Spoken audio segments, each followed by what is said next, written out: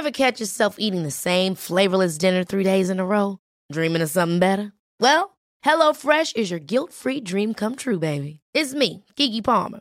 Let's wake up those taste buds with hot, juicy pecan-crusted chicken or garlic butter shrimp scampi. Hello Fresh. Stop dreaming of all the delicious possibilities and dig in at HelloFresh.com. Let's get this dinner party started. I'm Sandra, and I'm just the professional your small business was looking for. But you didn't hire me because you didn't use LinkedIn Jobs. LinkedIn has professionals you can't find anywhere else, including those who aren't actively looking for a new job, but might be open to the perfect role, like me. In a given month, over 70% of LinkedIn users don't visit other leading job sites. So if you're not looking on LinkedIn, you'll miss out on great candidates like Sandra. Start hiring professionals like a professional. Post your free job on linkedin.com/achieve today. Hey, it's Ryan Reynolds, and I'm here with Keith, co-star of my upcoming film, If, only in theaters May 17th. Do you want to tell people the big news? All right, I'll do it. Sign up now and you'll get unlimited for $15 a month and 6 months of Paramount Plus Essential Plan on us. MintMobile.com/switch. Upfront payment of $45 equivalent to $15 per month. Unlimited over 40 gigabytes per month. Face lower speeds. Videos at 480p. Active Mint customers by 531.24 get 6 months of Paramount Plus Essential Plan. Auto renews after 6 months. Offer ends May 31st, 2024. Separate Paramount Plus registration required. Terms and conditions apply if rated PG. The truth is the most convincing story that maps onto reality, and that's why the central narrative is falling apart. Right now in the United States, people should not be walking around with masks. We must see the central narrative for the fiction that it is. We are Americans. While elections are sometimes messy, this was a secure election. The founders began the fight for human liberty and self-governance, and it's up to us to finish the job. I'll tell you what, we are in a truth emergency right now. This is the end game.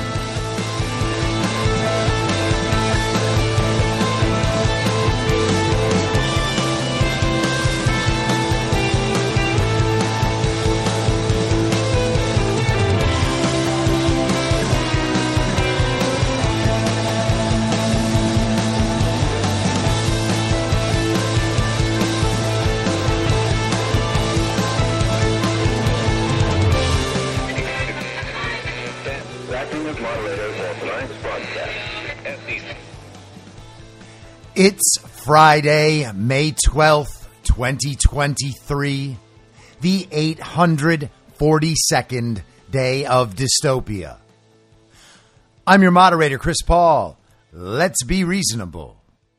A warm welcome and hello to all of you listening to the podcast on the day of its release. The only way to do that is by becoming a paid subscriber at imyourmoderator.substack.com. You can do so for as little as $50 a year or $5 a month. And in doing so, you will be supporting me, the work I do, and this show as it expands. And if you can't, or you simply don't want to, continue listening to the podcast for free on a wide variety of podcast platforms and, of course, Rumble. All I ask is that you share it with your friends. You can find the links to the podcast, the writing, the social media, and the merch site by visiting linktree.com/I'mYourModerator. So yesterday we talked about Donald Trump's performance at the CNN town hall in New Hampshire and the reaction to all of that by the mainstream media and by the uniparty right and left online and by all of the horrified villagers who stared in the mirror and got an image of their future and it was just as ugly as their past. And the meltdown continued into the evening last night. This is Anderson Cooper with a very interesting little clip from his show on CNN. And it's interesting because the first half of it and the second half of it are totally different. And I know it's annoying to listen to these people, but just go ahead and do it. And while you're listening, try to imagine that you are a common CNN audience member who voted for Joe Biden and loves COVID and BLM and all of the things. Many of you have expressed deep anger and disappointment. Many of you are upset that someone who attempted to destroy our democracy was invited to sit on a stage in front of a crowd of Republican voters to answer questions and predictably continued to spew lie after lie after lie. And I get it. It was disturbing. It was disturbing to see and hear that person refer to a black law enforcement officer as a thug, an adjective he used many times to describe black men. and called Caitlin Collins, the moderator, nasty, which is what he calls any woman who stands up to him. It was disturbing to hear him speak so highly of QAnon conspirators and insurrectionists who assaulted police officers in our democracy on January 6th. And it was awful to hear him spread ridiculous lies about the election. And it was certainly disturbing to hear that audience, young and old, our fellow citizens, people who love their kids and go to church, laugh and applaud his lies and his continued defamation of a woman who, according to a jury of his peers, he sexually abused and defamed. As good a job as Caitlin Collins did trying to fact-check him, it is impossible to fact-check fully because he lies so shamelessly. Now, many of you think CNN shouldn't have given him any platform to speak, and I understand the anger about that, giving him the audience, the time, I get that. But this is what I also get. The man you were so disturbed to see and hear from last night, that man is the front runner for the Republican nomination for president. And according to polling, no other Republican is even close. That man you were so upset to hear from last night, he may be president of the United States in less than 2 years. And that audience that upset you, that's a sampling of about half the country. They are your family members, your neighbors, and they are voting. And many said they're voting for him. Now, maybe you haven't been paying attention to him since he left office. Maybe you've been enjoying not hearing from him, thinking it can't happen again. Some investigation is going to stop him. Well, it hasn't so far. So if last night showed anything, it showed it can happen again. It is happening again. He hasn't changed, and he is running hard. You have every right to be outraged today and angry and never watch this network again. But do you think staying in your silo and only listening to people you agree with is going to make that person go away? Now, that's quite a clip. Anderson Cooper starts talking about how Donald Trump has lied and lied. It was just a buffet of lies at the CNN town hall, all in front of a Republican audience in New Hampshire. Now, that's a lie. That audience was Republican and undeclared. Doesn't Anderson Cooper, doesn't CNN care about factual accuracy? While they're calling other people liars, he misdescribes intentionally the audience that Trump spoke in front of in New Hampshire. Not all of those people are Republicans. Many were undeclared. New Hampshire actually has a high level of undeclared voters. People don't have the same conformity to political party associations in New Hampshire. And then Anderson Cooper immediately launches into the social justice warrior style attacks on Trump. He called a black man a thug. He actually called a Capitol police officer who shot an unarmed woman a thug. If that doesn't count as thug, I'm not sure what does. He said that Trump calls women nasty women if they have the temerity to disagree with him. Well, that's not why he called Caitlin Collins a nasty woman. She was being overtly disrespectful to him when he said that. That was the moment where Trump was answering a question of hers. She cut him off. He said, "Do you want me to answer your question?" And she said, "Yeah, that's why I asked it." Now, I didn't go to journalism school, but for people who pretend to be professional, objective journalists, that's not being professional or objective. It was being catty and combative. And Trump is combative, so he calls it out. And he went through and recited the rest of the complaints about Trump's town hall performance and how bad Trump is. And he tried to destroy our democracy. And he made fun of a victim of sexual abuse as defined by a civil court jury decision and not on any evidence whatsoever. But then his message changed completely. He told the audience exactly what they are used to hearing, what they're always used to hearing. He reaffirmed all the things that had upset them in the last 24 hours. And then he took a turn down a decidedly different path and began letting the audience know that this thing is very real. Donald Trump is the front runner for the Republican nomination by far and away. No one else is close. It's going to be him. He might well win the general election. That's what Anderson Cooper was just communicating to the CNN audience. You thought this wouldn't happen again? Well, it can happen again. In fact, it is happening again. And those audience members out there, those are your friends and your family and your neighbors. Those people really believe what they believe. And they're just as happy to go out and support what they believe as all of you whining liberals are while you're watching CNN. He ended by saying, well, I know you're angry and you have every right to never watch this network again, but do you really think that staying in your silo and only listening to people you agree with is going to make Trump go away? That is a very interesting question to ask an audience of 100% villagers, because that's what they've been told for years now. Just get rid of Trump in the 2020 election. He's going to go away. Everything goes back to normal and you don't have to care anymore. You can just go back to your couch, go back to your Netflix, go back to your Uber Eats, go back to your work from home laptop job, and we'll take it from here. Just get rid of Trump and we're all good. 2.5 years later, they've realized that wasn't true at all. Trump hasn't gone anywhere. Their lives haven't gone back to how they were before COVID, before Trump, back in the good old days, before Trump turned everything terrible. He let everybody know, hey, there's actually something wrong, and there's actually other people with other interests who are going to stand up and fight for those interests. So however comfortable you've been, Obama voters, that little joyride is over.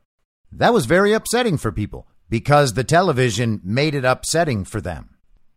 And they've spent the last 8 years trying to recover from that feeling, and it hasn't worked.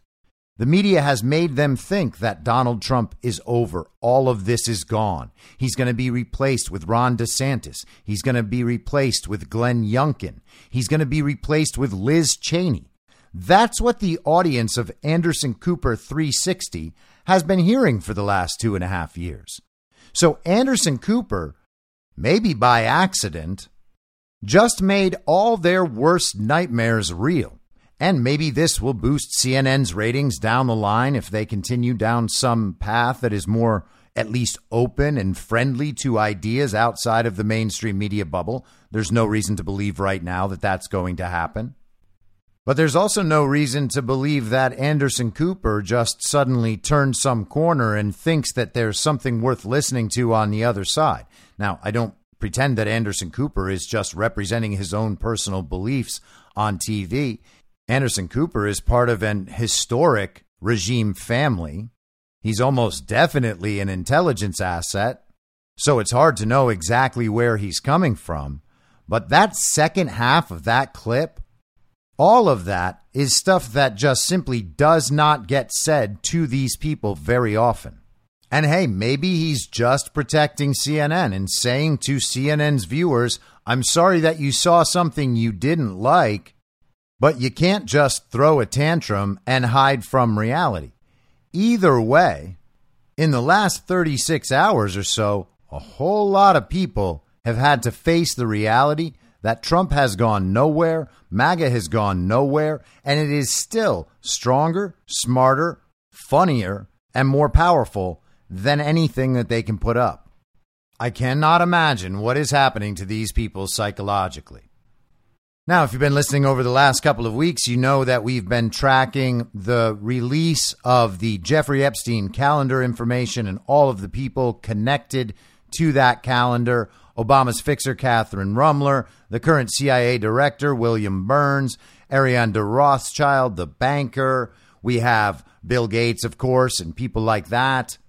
Reid Hoffman, the LinkedIn founder who just funded E. Jean Carroll's lawsuit and may be donating to Ron DeSantis' campaign. Noam Chomsky, MIT, Harvard, etc. And Larry Page. Well, this week it's been reported that Larry Page is quote-unquote missing. This is from Newsweek yesterday, but this was reported earlier in the week. Larry Page missing as Google founder faces Jeffrey Epstein lawsuit. The U.S. Virgin Islands is struggling to find Google co-founder Larry Page in order to subpoena him as part of a lawsuit against J.P. Morgan Chase. According to federal court documents filed on May 4th, the government of the United States has been attempting to find a physical address of Page to subpoena him. The documents state that the government identified 4 possible addresses, none of which were valid. Prosecutors are now requesting the federal government allow Page to be summoned via Alphabet, Google's parent company, due to the fact he still remains a board member despite stepping down as Google's CEO. The initial subpoena documents to Page were issued on April 11th, so a month now. The court documents also outlined the initial lawsuit against JP Morgan Chase Bank for its interactions with deceased convicted human trafficker and sex offender Jeffrey Epstein. The document said, the government brought this civil action against defendant JP Morgan Chase N.A. as part of its ongoing effort to protect public safety and hold accountable those who facilitated or participated in, directly or indirectly, the trafficking enterprise of Jeffrey Epstein. The government's investigation has revealed that JP Morgan knowingly, recklessly, and unlawfully provided and pulled the levers through which Epstein's recruiters and victims were paid and was indispensable to the operation and concealment of the Epstein trafficking enterprise. Financial institutions can connect or choke human trafficking networks, and enforcement actions filed and injunctive relief obtained by attorneys general are essential to ensure that enterprises like Epstein's cannot flourish in the future. The government's investigation further revealed that JP Morgan financially profited from the deposits made by Epstein and Epstein-controlled entities located in the Virgin Islands and from the business opportunities referred to JP Morgan by Epstein and his co-conspirators in exchange for its known facilitation of and implicit participation in Epstein's sex trafficking venture. The court documents go on to state that Larry Page is a high net worth individual who may have referred or attempted to refer to JP Morgan. It also added the government has made good faith efforts to obtain an address for Page to serve him the subpoena personally. The document closed by stating, moreover, the fact discovery end date is at the end of this month. In these circumstances, the court should, in the interest of securing just and expeditious resolution, authorize the government to provide alternative service by serving Mr. Page by service upon Alphabet Incorporated's registered agent. The article notes that other high-profile businessmen to be subpoenaed in connection to the lawsuit include fellow Google co-founder Sergey Brin, Hyatt Hotels chairman Thomas Pritzker of the Pritzker family, J.B. Pritzker, the governor of Illinois. You got Penny Pritzker, who used to be the Commerce Secretary, and then you have Jennifer Pritzker, who used to be James Pritzker. All cousins, all billionaires. What a family. And also connected to the lawsuit, media magnate Mortimer Zuckerman and former CAA talent agency chairman Michael Ovitz.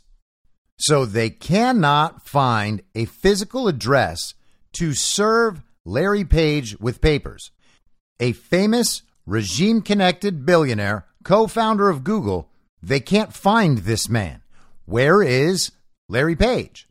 And so they're going to try to serve the papers to Google in lieu of being able to actually give them to Larry Page. Now, all of this is very strange. Elon Musk, on the Tucker Carlson interview a couple of weeks ago, was talking about Larry Page. Larry Page was basically set up by Elon as the bizarro world Elon Musk. They started OpenAI together, but Larry Page is actually the bad AI guy. He's trying to create some new techno god out of all of the data in the world that he has obviously collected through Google. And he expressed to Elon Musk that Elon's concerns about the advancement of AI and how powerful AI could become as speciesist. He was putting humans above the AI tech god Larry Page hoped to create. And obviously, we just recounted some of the links between Jeffrey Epstein and the technocracy and the global regime, and obviously massive tech entrepreneurs and billionaires. We've discussed how he was working on banking algorithms. I bet that's not the only algorithm, especially not if Larry Page and Sergey Brin and Bill Gates are all connected to the same thing. Now, there was a really interesting thread about Larry Page from the Mises Caucus on Twitter, and here it is. With Larry Page on the run, it's a good time to revisit the ties between Google and the intelligence community. At the inception of mass surveillance in the U.S. lies the partnership between government and Google. Page and company have paved the way to more efficient methods of intelligence, reducing the need for human intel gathering and placing your every search at their fingertips. Among Page and Sergey Brin's earliest partners are DARPA, NSA, and the CIA. While Google has attempted to scrub some of its connections to early grant programs, it is undeniable that at the core of Google's founding is the intent to do the bidding of the intelligence community. And he links an article from the website Medium called How the CIA Made Google. And the image for that article is the old Google motto, "Don't be evil." Imagine that a company can make its motto, its mission, "Don't be evil," and fail. Like, that is a very, very low bar. It also is kind of a taunt. It's telling everybody, hey, we totally have the capacity to be as evil as anything this world has ever experienced, but we are committed to not being evil. Not being evil is literally the least anyone could do, and they just couldn't clear that bar. But back to the thread. Denying the contribution of the massive digital data systems grant has become a matter of importance for the CIA and Google, forcing the project manager to retract her position that Sergey Brin contributed to key intelligence programs. And that's a note citing from the prior article in Medium. Google helped the intel community organize and share its information using Intellipedia, an internal catalog of topics of interest like Edward Snowden and the Boy Scouts of America. Now the CIA and Google are investment partners in a company called Recorded Future, which uses predictive analysis to gather and distribute information from the internet. Careful, they don't like it when you say predictive analysis. And they link to an article from the Washington Post. They added a screenshot of an update to that WAPO article that says the description of Recorded Future was changed at the request of the company, which said, while this may seem like splitting hairs, in the world of data analysis software, predictive analytics has specific technical meaning which implies something different. We use the term web intelligence to reduce this confusion. How clarifying. In a not shocking turn of events, Google and CIA-backed Recorded Future has been used to make claims against Snowden, and they cite an NPR article from 2014.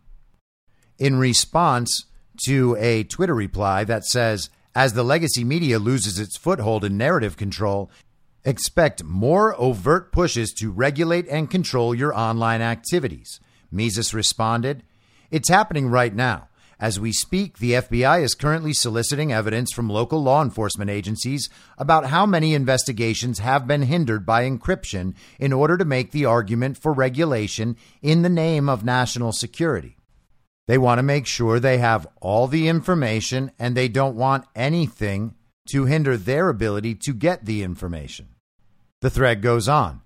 When the federal government creates quote unquote private entities to surveil Americans in ways a government agency is prohibited from doing, the results can be terrifying. And we do live in that world. That is what's happening.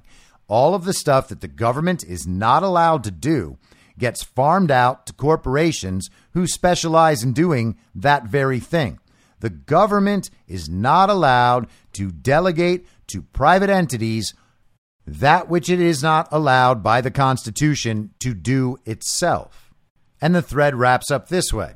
So Google is using AI to scan all your data and report it to the feds. Recorded Future is determining what you are going to do and reporting it to the feds. What are the feds doing? They are using the manpower freed up by the technology firms to infiltrate your private chats. And they link to an article from Lee Fang's Substack. This is 2 days ago. Private spies hired by the FBI and corporate firms infiltrate Discord, Reddit, and WhatsApp. That anonymous internet persona with an anime cartoon avatar in your Discord chat might actually be a contractor sent to spy on you. Enter the world of threat intelligence. It's the term of art for a growing set of surveillance and security firms that create fake online personas to infiltrate and scrape data from private corners of the internet. The industry provides corporate and government clients with insight into conversations on private, invite-only, Discord chats, WhatsApp groups, Reddit forums, and dark web message boards to help those powerful customers keep tabs on a variety of potential threats, from political hacktivists to the illegal markets that traffic in stolen passwords and intellectual property.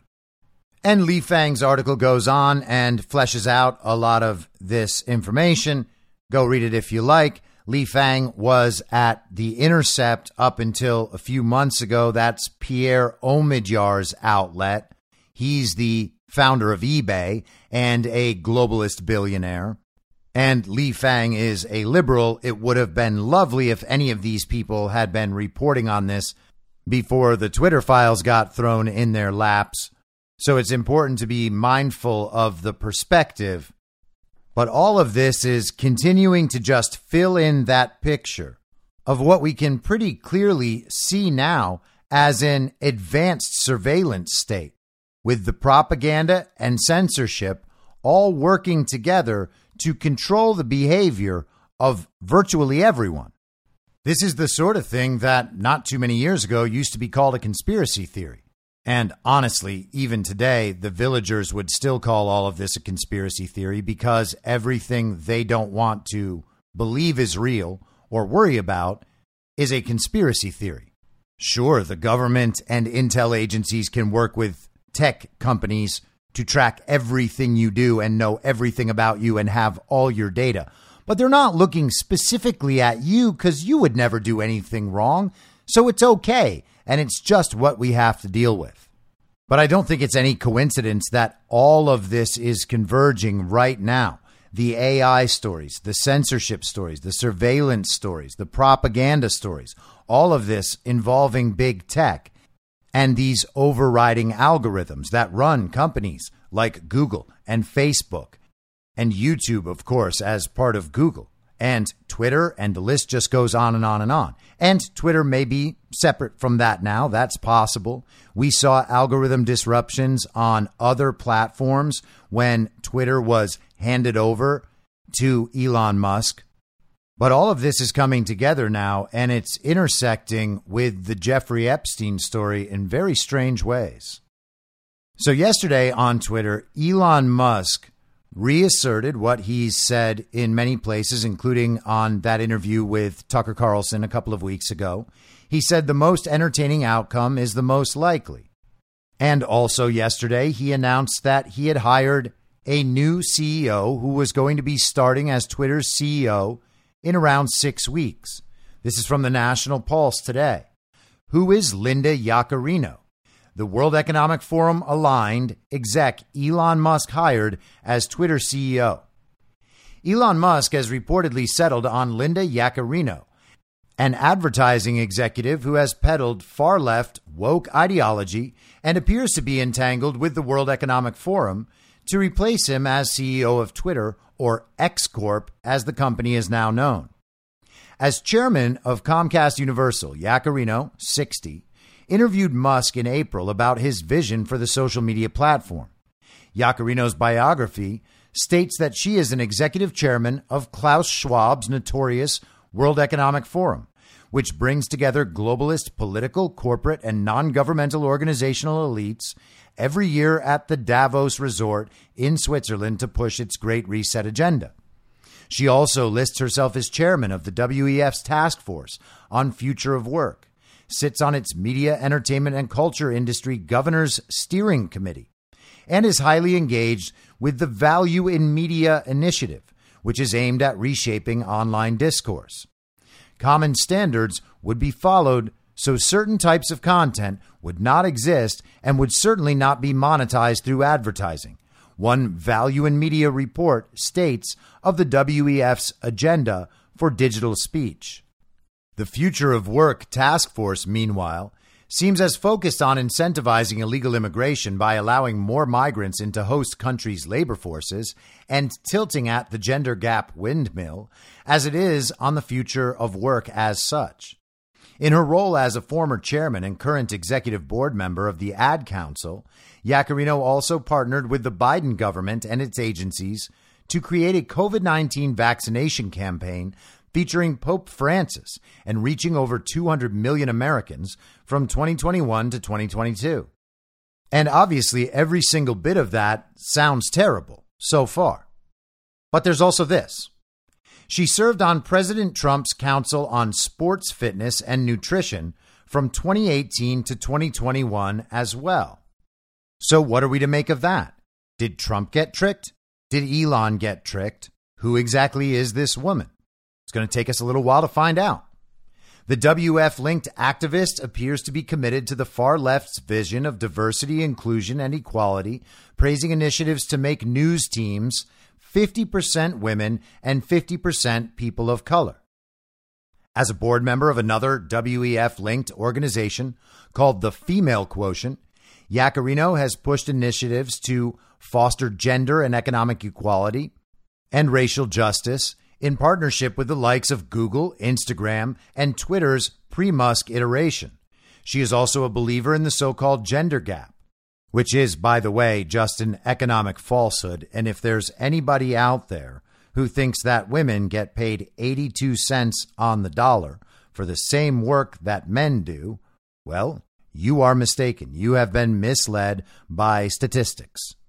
I can't imagine that anyone in this audience is still hanging on to that ridiculous falsehood. All in all, Yaccarino's resume is unlikely to inspire much confidence in conservative and right-leaning voices, a theme clearly identified by Musk and his allies just a few hours after he announced a new CEO and Yaccarino's name was floated. Alex on Twitter, the account @ALX, wrote, regardless of who the new X/Twitter CEO is, Elon will still be executive chair, and especially after our conversations today, I'm confident he'll ensure that the company stays true to 2.0 values. Ensuring the platform allows the most free speech possible is a top priority for him. And Elon responded, the commitment to open source transparency and accepting a wide range of viewpoints remains unchanged. This is at odds with Yaccarino's comments to Musk during their aforementioned interview, however, when she told him advertisers need to know they can, quote, influence what you're building, end quote, and urged him to stop tweeting after 3 a.m. because advertisers, quote, would like to see that.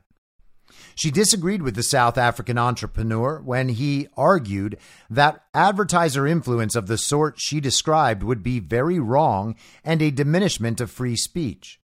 It's more of an open feedback loop for advertisers to help develop Twitter into a place where they will be excited about investing more money.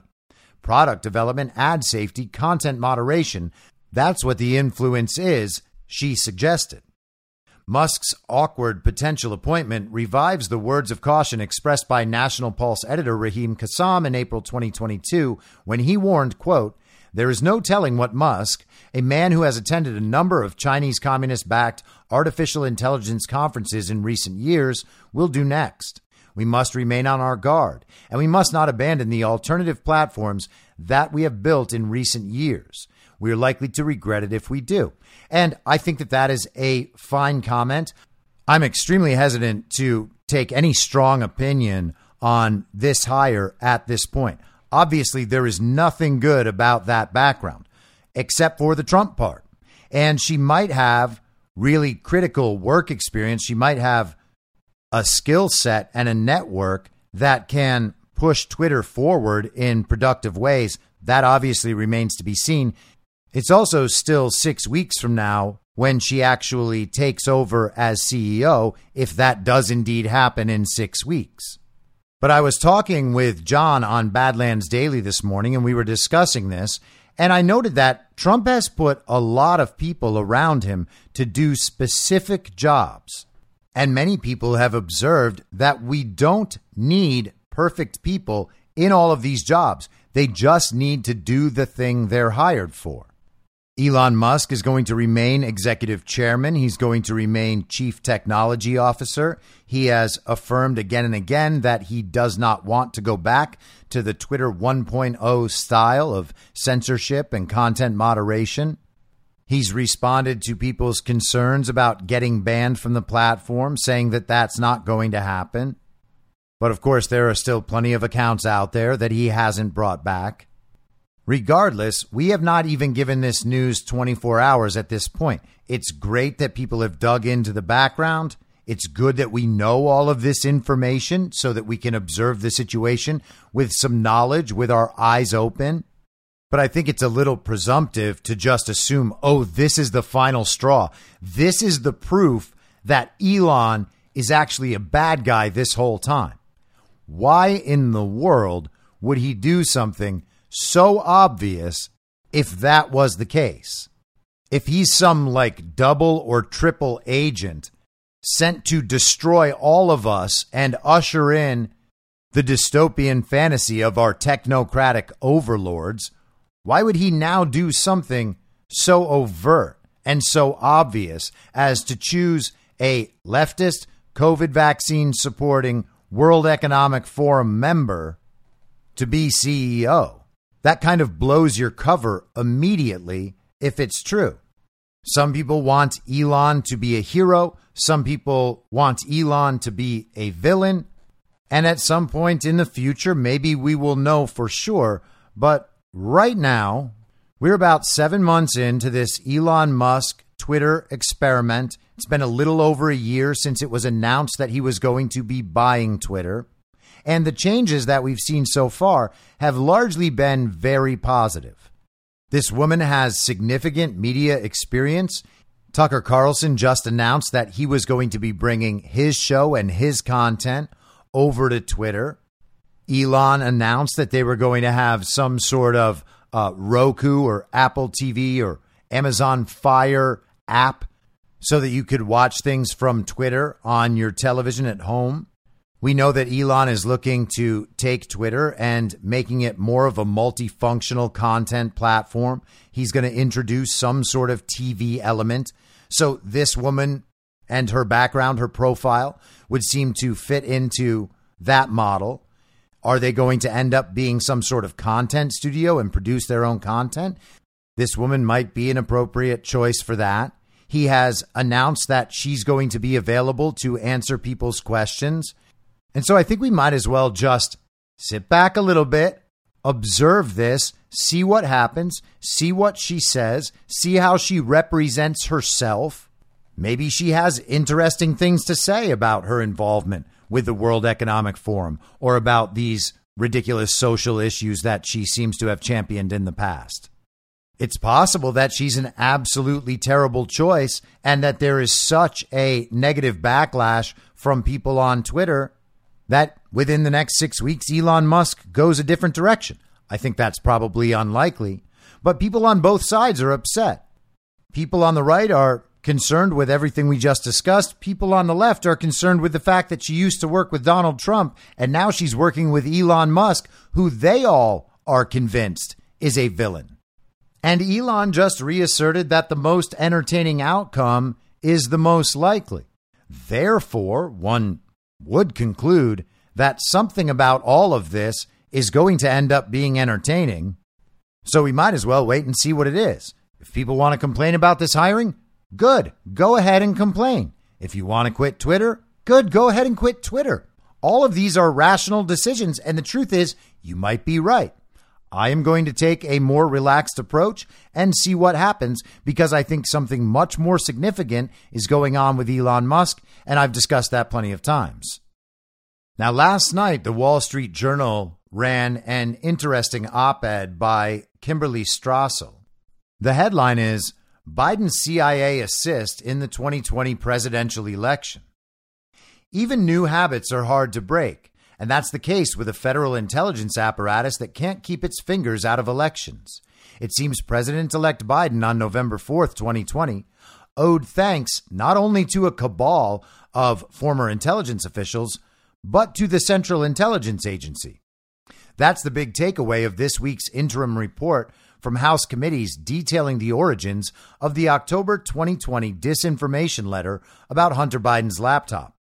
An earlier release revealed that Joe Biden's campaign helped engineer a statement from 51 former U.S. spies that claimed the laptop had all the classic earmarks of a Russian information operation. That letter provided Democrats, journalists, and social media companies the excuse to dismiss and censor evidence of Hunter's influence peddling, removing an obstacle from his father's path to victory. Now we find out, according to a written statement supplied to the committee, an active CIA official joined the effort to solicit more signers to the letter.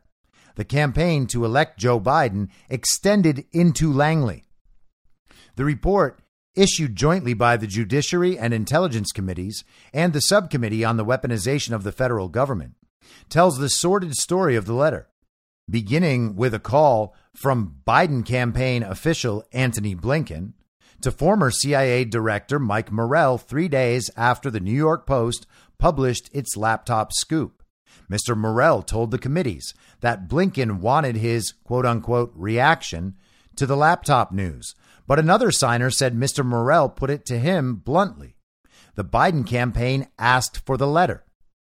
Mr. Morrell says he scurried to help because he wanted Joe Biden to win the election, or as he emailed former CIA Director John Brennan, because he wanted him to have a talking point for the final presidential debate. Behind the scenes, he campaigned for more signups because the more former intelligence officials, the better, and the campaign will be thrilled. The organizers put special focus on flagging the credentials of officials with Russia experience to lend credibility to their unsubstantiated claims. John Brennan actually was just back in this week to testify, and I've seen it pointed out. I cannot remember who said this, but they made a good point. All of these officials listed in that letter were listed with their titles. They were legitimately trading on their credentials and using their credentials to make the point they were making in that letter, which is that no one should trust the very real Hunter Biden laptop. They were essentially proactively implicating their own agencies. The initial draft contained 2 impassioned paragraphs defending Mr. Biden against criticism over his son's seedy work in Ukraine. Some viewed them as too partisan and they were removed. We learned that former Director of National Intelligence James Clapper, last seen playing bandmaster in the Russia collusion hoax, contributed the all the classic earmarks line to, quote, strengthen the verbiage. We also learned that of the 36 former intel officials Mr. Morrell approached, 26 declined to sign, something organizers failed to note when flogging their letter as the widespread view of the intel community. And that is really worth noting. Many of the people who were approached to sign this letter said no because they knew it wasn't correct. They knew it was a bad idea. They knew they would be making themselves liable for something really awful. So far, so partisan. Here's where it crosses a line. Former CIA employees are required to submit things they intend to make public to the CIA's pre-publication classification review board to ensure they aren't spilling classified info. The board is made up of CIA officials and is small and notoriously slow. Its website warns that even routine items like resumes or op-eds may require several weeks to months for approval. So that's what former CIA employees are forced to go through before they submit information to the public. The CIA gets a chance to review all of that information to make sure that nothing they don't want going out goes out. No such problem for the well-connected Mr. Morrell. He submitted his letter for clearance at 6:34 a.m. on October 19th, and presto, it was approved by 12:44 p.m. A colleague texts him to congratulate. You have some juice. Mr. Morrell, at the time auditioning for the CIA job in a Biden administration, jokes, they are probably afraid I'm coming back. Around the same time, former CIA official David Carrions receives a call from a person on the board. After telling Mr. Carrions that his memoir had been approved, lucky, the official suddenly tells him about the draft letter, describes its contents, and asks him to get on board. He does, as does his wife, also a former CIA official. Mr. Carians now says he can't remember the person's name or when the call happened. He nonetheless sent an email to the organizers declaring himself a willing signatory at 10:35 a.m. That a CIA official was using government time and resources to scheme with outside partisans to assist in Mr. Biden's victory is worthy of termination. Consider, too, that this CIA official was better placed to know there was no truth to the letter's assertion. That very day, then DNI John Ratcliffe, privy to all, had publicly said the intel community had nothing to support the claim that the laptop was disinformation. Such reckless disregard for rules raises the legitimate question of what other ways the CIA may have been tilting the political scales in 2020. Predictably, the agency is ignoring a request by the committees for documents related to the board's clearance of the letter and any interactions it had with former employees like Mr. Carians about the letter. There's no excuse for such stonewalling, especially given the board itself has declared the whole issue non-classified. But it's par for the course. Federal intel and law enforcement agencies ever more brazenly interfere in politics with leaks, probes, and tip-offs to politicians, then retreat behind claims of secrecy when queried. They can't have it both ways. Now, that's a pretty good summary of the situation and the influence of the CIA on the 2020 presidential election. And of course, being that this is the Wall Street Journal, they're very soft around all of that. She doesn't talk about how the CIA influenced the election specifically, just that they interfered in politics. It's actually much bigger than that. They willfully and knowingly influenced the outcome of an American presidential election. They're supposed to be protecting this country, not subverting it. This demands a little bit more than just simply firing people. If the people of this nation were thinking generally more rationally, this would be a much bigger issue. They've now been told specifically that the CIA and all of these former intelligence officials conspired to help rig the presidential election. Should we really imagine that the CIA's influence stopped right there? The deep state's influence stopped right there? The regime's influence stopped right there? That's all they did was rig the laptop? Well, we know that's not true. But people continue to deny election fraud or election manipulation. People continue to believe that Joe Biden is a legitimate American president. And some people even continue to believe that Joe Biden received 81 million real lawful American votes. But all of those positions are becoming untenable publicly, not just for us in our little bubble, in our community, in our echo chamber, as they all like to call it. They pretend that our information is just in here and no one in the outside world ever listens to anything we say, even though everything we say ends up being believed by all those people eventually. It isn't just us now. The Wall Street Journal, the New York Post, Fox News, these are mainstream media outlets, and they are telling people in no uncertain terms the CIA was involved in rigging this election. What keeps people from accepting this and understanding the gravity of these claims? Well, that's the hate movement. They hate Donald Trump. They hate Donald Trump's supporters. They are unwilling to allow themselves to ever be placed in a position of being wrong about any of this, where all of those people, Trump and his supporters, were right. They cannot deal with that. So they just ignore it all and we go on. But as you can see over the course of these last few years, these issues don't go away because we're not letting them go away. People whine at me all the time on Twitter. Why don't you just let this go? Why would I let it go? The usurpation of the United States of America? Do we want a country? Do we want a good and functioning country? Do we want elections to actually matter? Do we want the people to have any way of actually expressing their opinions and using their voice? Well, if we care about any of that stuff, we can't let that go because that's what enables the rest of it.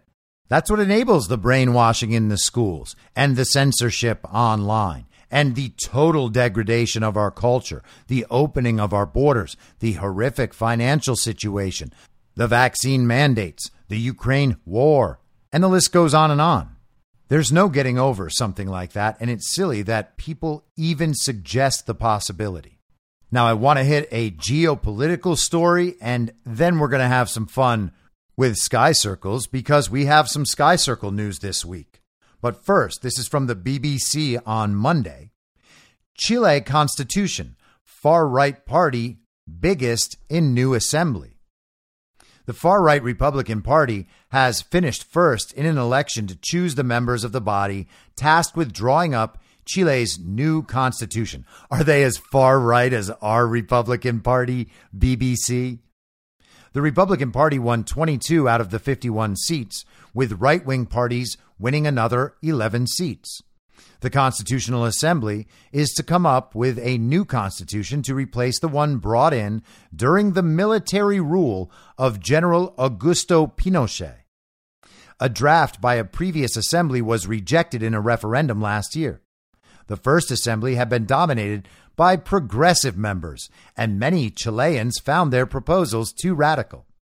The constitution they had proposed would have changed many of the country's institutions, such as replacing the Senate with a chamber of regions. It would also have declared Chile a plurinational state, recognizing the rights of Chile's indigenous groups, which make up about 13% of the population, to their lands and resources. The failed proposal, which had the backing of left-wing President Gabriel Boric, also included improved social benefits and environmental rights. Environmental rights, that's interesting. I wonder if, like, trees have the right not to be sexually harassed. Had it been passed, it would have become one of the world's most progressive constitutions. But in September 2022, 62% of voters rejected it, prompting Sunday's election for a new assembly. There were 50 seats up for grabs, with an additional seat reserved for a representative from Chile's indigenous population. The Republican Party, led by Jose Antonio Cast, won more than 35% of the vote and secured 22 seats. The conservative Chile Seguro, that means Safe Chile, coalition, will have 11 representatives after securing 21% of the votes. So that means conservatives in the Chilean election won 56% of the votes. The left-wing Unidad para Chile won 17 seats, leaving it short of the 21 it would have needed to be able to give it veto power. The leader of the far-right Republican Party, Jose Antonio Cast, said that his group's victory was a sign that the ideas of common sense have triumphed. Mr. Cast, who lost against Gabriel Boric in the 2021 presidential election, is seen as the big winner in Sunday's poll. His party has been opposed to changing the current Pinochet-era constitution from the start. Analysts say the new body will now face an uphill struggle to reconcile the ideas of its conservative majority with the clamor for change, which triggered the process in the first place. The drive for a new constitution started in 2019 after mass protests rocked Chile and caused serious disruption in the country, which is normally seen as a haven of stability in the region. Isn't that amazing? A mass protest, an uprising in a normally stable region caused a serious disruption in the country and led a drive to create a new constitution, one that would be decided upon by progressives.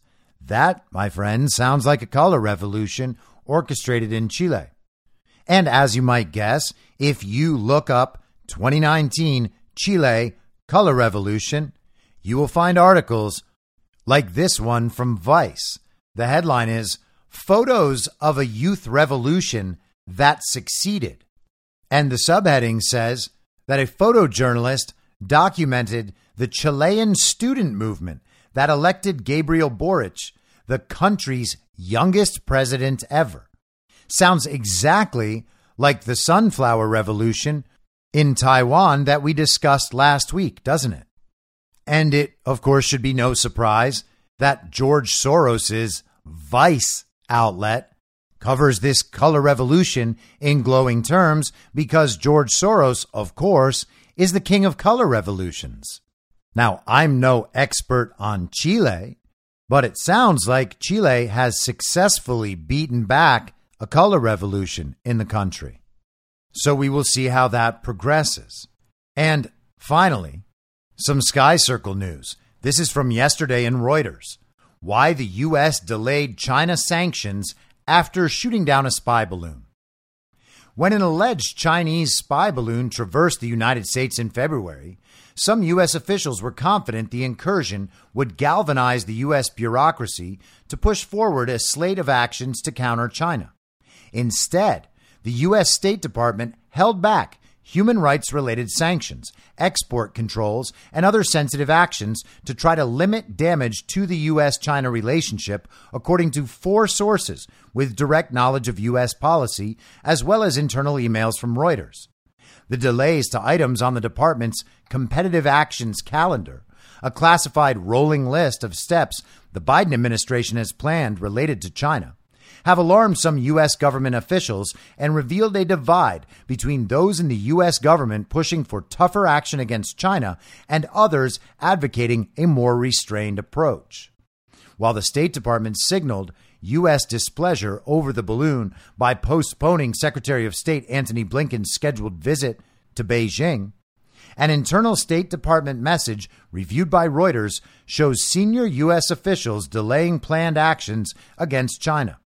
Rick Waters, Deputy Assistant Secretary of State for China and Taiwan, who leads the China House Policy Division, said in a February 6th email to staff that has not been previously reported, quote, guidance from the Secretary of State is to push non-balloon actions to the right so we can focus on symmetric and calibrated response. We can revisit other actions in a few weeks. The sources said many measures have yet to be reviewed. The decision to postpone export licensing rules for telecom equipment maker Huawei and sanctions against Chinese officials for abuses of Uyghurs has damaged morale at China House, they said. President Joe Biden's administration has sought to prevent a further deterioration in ties with China's communist government, which many analysts say have hit the lowest point since they began in 1979. Former diplomats and members of Congress from both parties have argued that the U.S. must keep channels of communication open with Beijing to avoid misunderstandings and navigate crises. But the sources said the current policy hews too closely to an earlier strategy of engagement that enabled China to extract concessions in exchange for high-level dialogues that often yielded few tangible results. Speaking to Reuters on condition of anonymity for fear of repercussions, they said Blinken had largely delegated China policy duties to Deputy Secretary of State Wendy Sherman, the United States' second-ranked diplomat. Now, this is all very interesting to me because Reuters is one of the key mouthpieces of the global state media. They do not publish news that undermines the regime unless they are trying to cover up something bigger. It's a limited hangout style of piece, or trying to protect key figures while reporting a story that will soon become unavoidable. They want to make the first statement and define what the story is before investigative journalism and independent journalism kicks in and figures out the real story. In response to questions from Reuters, a senior State Department official said that under the Biden administration, the State Department had, quote, coordinated with the interagency on a record-setting number of sanctions, export controls, and other competitive actions toward China. Without commenting on specific actions, this work is sensitive and complex, and obviously sequencing is essential to maximize impact and make sure our messaging is clear and lands precisely, the official said. Sherman did not respond to a request for comment. Testifying before the Senate Foreign Relations Committee on February 9th, she said the department was modernizing its work and would, quote, keep pushing back against the PRC's aggressive military, diplomatic, and economic practices. And you always got to note the distinction between the PRC and the CCP when you're hearing comments from these people on both sides. Usually the regime members will call it the PRC because they don't want to call it the CCP, because the regime has been fully aligned with the CCP for decades. It's also interesting that this is anonymously sourced to protect someone from repercussions of saying all this. But what did they say? They gave the story and they said it was not Antony Blinken's fault. It was Wendy Sherman's fault. So it sounds like they're having Wendy Sherman walk the plank to protect Antony Blinken from something much bigger. So China flies the sky circle over the United States. The fake administration is totally embarrassed. Joe Biden is totally embarrassed. Antony Blinken is totally embarrassed. And in response to this, they scale back the efforts to sanction China for human rights abuses. And they pause on various trade measures. There's an article on this issue in Red State, and they address who Wendy Sherman is. The article says, she's the China-loving official who led the lobbying effort against the Uyghur Forced Labor Prevention Act of 2021. So not only is Blinken derelict in his duties by passing off the biggest U.S. foreign policy issue in existence to an underling, but he gave those duties to someone with a long history of being suspiciously soft on the Chinese, and specifically the Chinese Communist Party. Sherman was also at the forefront of the disastrous withdrawal from Afghanistan, infamously proclaiming that the Taliban seek legitimacy. And these are the sorts of things that happen when you have an illegitimate president in office, and that illegitimate president is compromised to our foreign adversaries, like, for instance, China. So the Sky Circle claims another victim.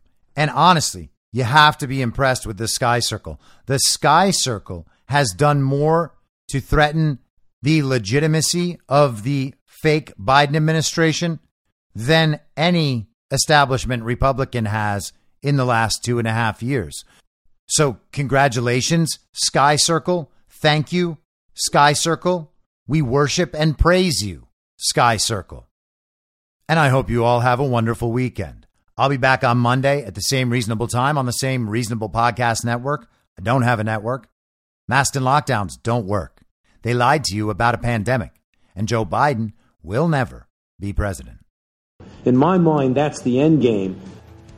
If you're listening to this episode for free, you can support me and support the show and the work I do by signing up for a paid subscription at imyourmoderator.substack.com. You can do so for as low as $50 a year or $5 a month. Comes out to under $0.25 per episode, and you'll blast right through the paywall for all of the writing. The merch store is www.cancelcouture.com, and you can find everything else by heading to Linktree, linktree.com/imyourmoderator. And I'll see you soon out on the range.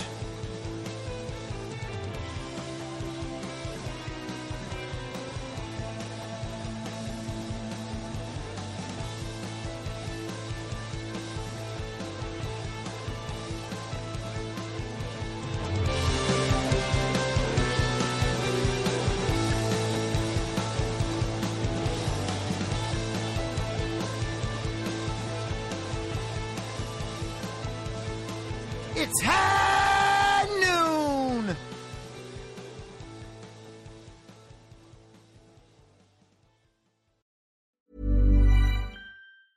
Ever catch yourself eating the same flavorless dinner 3 days in a row? Dreaming of something better? Well, HelloFresh is your guilt-free dream come true, baby. It's me, Keke Palmer. Let's wake up those taste buds with hot, juicy pecan-crusted chicken or garlic butter shrimp scampi. Hello Fresh. Stop dreaming of all the delicious possibilities and dig in at HelloFresh.com. Let's get this dinner party started. Planning for your next trip? Elevate your travel style with Quince. Quince has all the jet-setting essentials you'll want for your next getaway, like European linen, premium luggage options, buttery soft Italian leather bags, and so much more. And is all priced at 50 to 80% less than similar brands. Plus, Quince only works with factories that use safe and ethical manufacturing practices. Pack your bags with high-quality essentials you'll be wearing for vacations to come with Quince. Go to quince.com/pack for free shipping and 365-day returns. In my mind, that's the end game. Thanks for listening. If you'd like to follow what I'm reading and thinking throughout the day, you can do that by downloading the Telegram Messenger app and going to t.me/I'm your moderator. On social media, you can follow me on Truth Social, Getter, and Gab at I'm your moderator. I also have channels on Rumble and BitChute. If you'd like to follow the writing, you can find me at imyourmoderator.substack.com. The merch site is cancelcouture.com or go direct shop.spreadshirt.com/cancel-couture.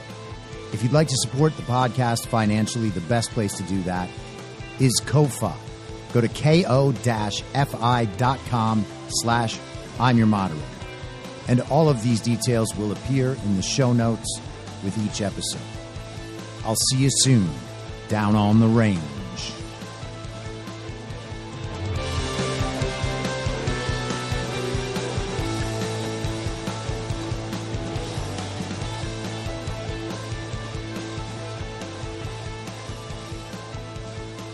It's happening!